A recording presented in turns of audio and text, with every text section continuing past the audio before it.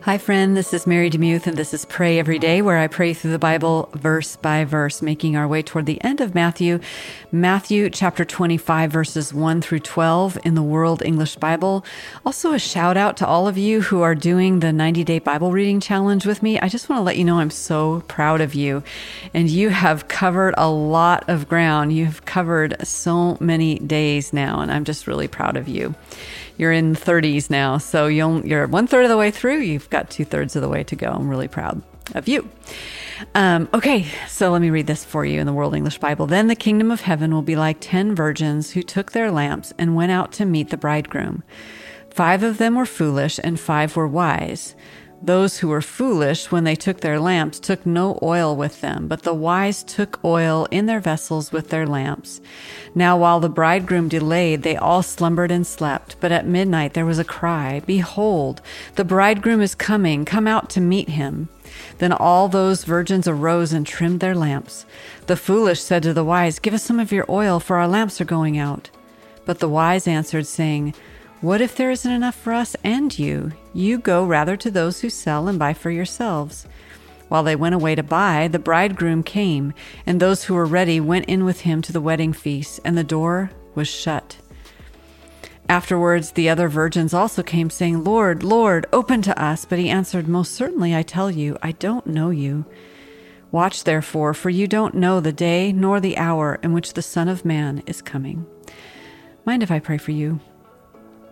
Lord, this echoes that other passage where people come to you and say, "Did we not prophesy in your name? Did we not cast out many demons?" And you said, "Depart from me, I never knew you," which is an interesting thing to say, because what you're saying there is they may have claimed to know you, but you didn't know them, meaning they didn't open up their lives, their hearts, their surrender to you. And here we have that same phraseology, "I don't know you."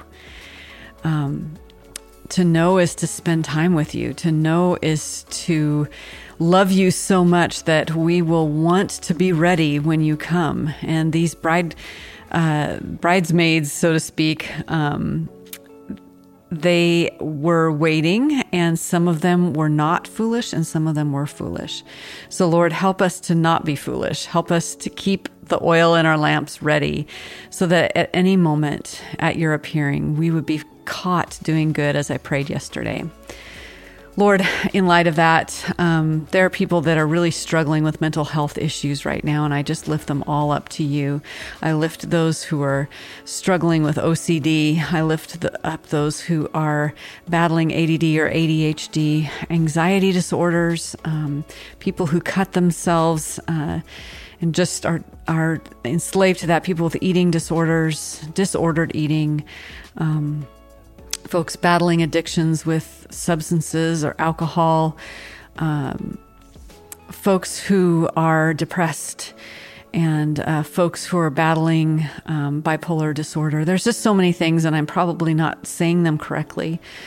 But you know each and every one of us. You have created each and every one of us. We are all unique, and we're all kind of a bunch of mess because we are human, and we desperately need you, and we desperately need help. We desperately need you as our great physician, and we also need physicians.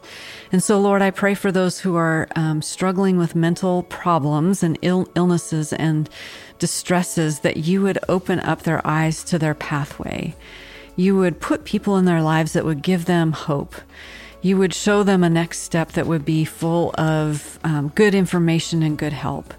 And of course, I pray you would deliver them as well, especially for those who are anxious right now, who maybe like me battle insomnia and can't get to sleep at night. I pray for a peaceful night's sleep tonight in Jesus' name. And I thank you that you sing over every one of us. You sing songs of deliverance. You sing songs of delight. You love your children so much. And we are the recipients of grace upon grace upon grace upon grace. And we thank you for that, Lord. And Lord, for the person who feels guilty and shamed and darkened by sin or stained by sin, I pray, Lord, that you would lift that burden from them. Thank you that your death on the cross is sufficient. You said it is finished. It is absolutely finished. You've removed our sins as far from us as the east is from the west. So set them free, I pray, in Jesus' name. Amen. Thank you so much for listening to Pray Every Day. I'm so grateful for you, and I just praise God that He created you.